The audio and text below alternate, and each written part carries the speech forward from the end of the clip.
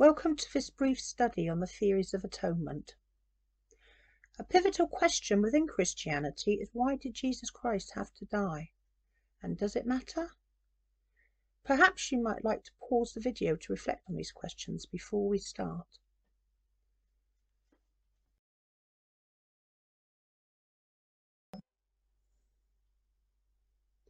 Whilst Jesus' death on the cross is an enigma, it is central to Christian faith. It is interesting that whilst there are various atonement theories, none are actually mentioned in the Nicene Creed. We are told what happens, but not why. Thus theologians throughout history have formed their own opinions, but we must remember that these are theories put forward by men. This study will cover three of the main theories of atonement put forward. These are the ransom theory, now evolved into Christus Victor, the satisfaction theory, which evolved into penal substitution, and the moral influence theory. The first generation of Christians considered that Jesus' death on the cross had meaningful implications for their lives. This was expressed in different ways, for example, sins being forgiven, peace of mind, and being reconciled to God. Paul refers back to the Exodus and introduces the notion of sacrifice, along with Christ, our Passover lamb. This is something the Jewish nation could relate to.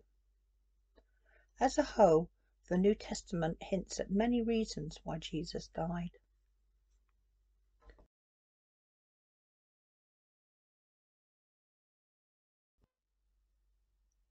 Let's now look at the ransom theory and Christus Victor.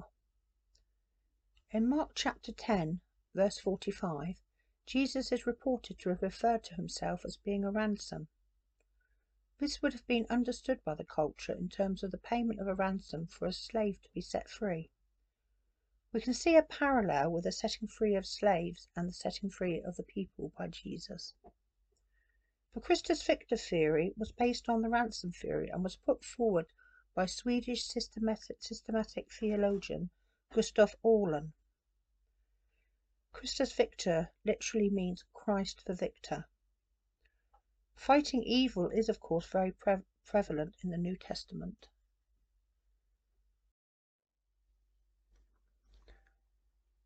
The main points of this theory are as follows.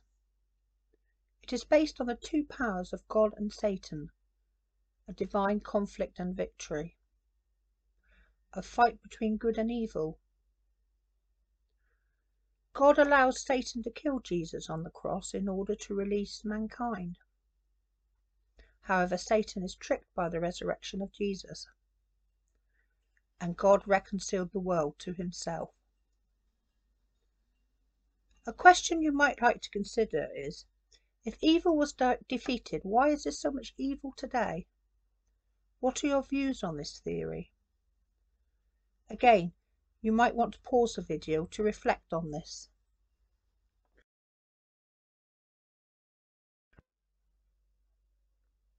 We will now move on to the satisfaction theory and penal substitution. Penal substitution is probably the most well-known theory and is based on Jesus' death being a sacrifice to redeem our sins and reconcile us with God, and thus gaining us eternal life. Sacrifice was very much a part of the Old Testament and therefore would appeal to Jewish Christians. We can see in the book of Hebrews an argument for a connection between sacrifice and the death of Jesus, with his death being the fulfillment and consummation of the traditional rites. The satisfaction theory was developed by Anselm of Canterbury in the 11th century. It was further progressed to penal substitution in the Reformation by such reformists as Luther, Calvin, and additionally John Wesley with the Methodist movement. This is a popular theory with Christians of many denominations, and particularly taken on board by conservative evangelicals.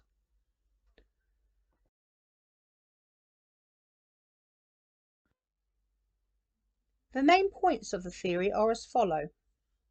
Jesus was punished by God in our place in order for our sins to be forgiven and for us to be reconciled to God. This was needed because God is a just God and cannot allow sins to go unpunished. Jesus' divine nature enabled God to, in effect, punish himself. The resurrection of Jesus was the renewal and restoration of righteousness. It should be noted that the penal substitution theory is a multifaceted theory and is sometimes known as vicarious atonement, and depending on the particular facet, a different argument for and against can be made.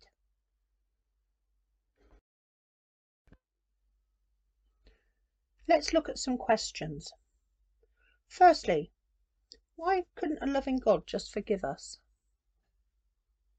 Steve Chalk recently said that the cross isn't a form of cosmic child abuse, a vengeful father punishing his son for an offence he has not even committed. Do you agree with this? What are your views on this theory?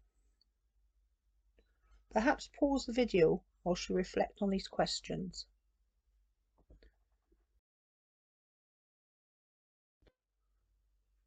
We will now look at our final theory, the moral influence theory. This is based on a subjective view and was propagated by Peter Abelard in the 11th century and came from a position of love. This is a complete contrast to Anselm's satisfaction theory. Abelard was a contemporary of Anselm, and his writings showed an interest in romantic love and ethics, and thus these two concepts came together when it came to the atonement. Rather than an offended, harsh and judgmental God, Abelard portrayed a God of love, with Jesus dying as a demonstration of God's love. This is the key to his theory, with the example of love changing the hearts and minds of mankind and therefore encouraging them to turn back to God. Abelard believes our ethical behaviour is changed due to the cross showing God's love for us, and this gives us the inspiration to live a life of dedication to him. German liberal theologians endorsed the moral influence theory in the 19th century due to their repulsion by penal substitution, and today liberal theologians tend to adopt this theory, whilst conservatives tend to promote penal substitution.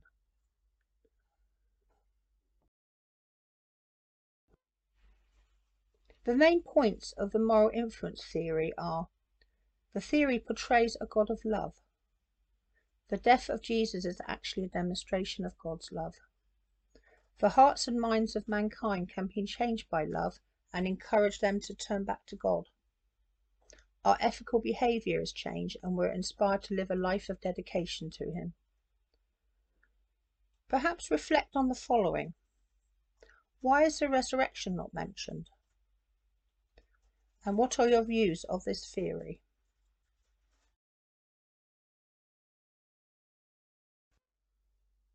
We have now looked at these three theories of atonement, albeit very briefly. Hopefully it may have persuaded you to do further reading on the subject and perhaps to reflect on the question of why did Jesus die on the cross? Finally, let's look at Dr. William Lane Craig's view on atonement. He compares the theories to a multifaceted duel, with penal substitution being the main one. However, he validates the other theories as peripheral theories which should be included, but should not exist on their own. Perhaps he has a point in that we have to look at a combination of all the theories. What are your views on this?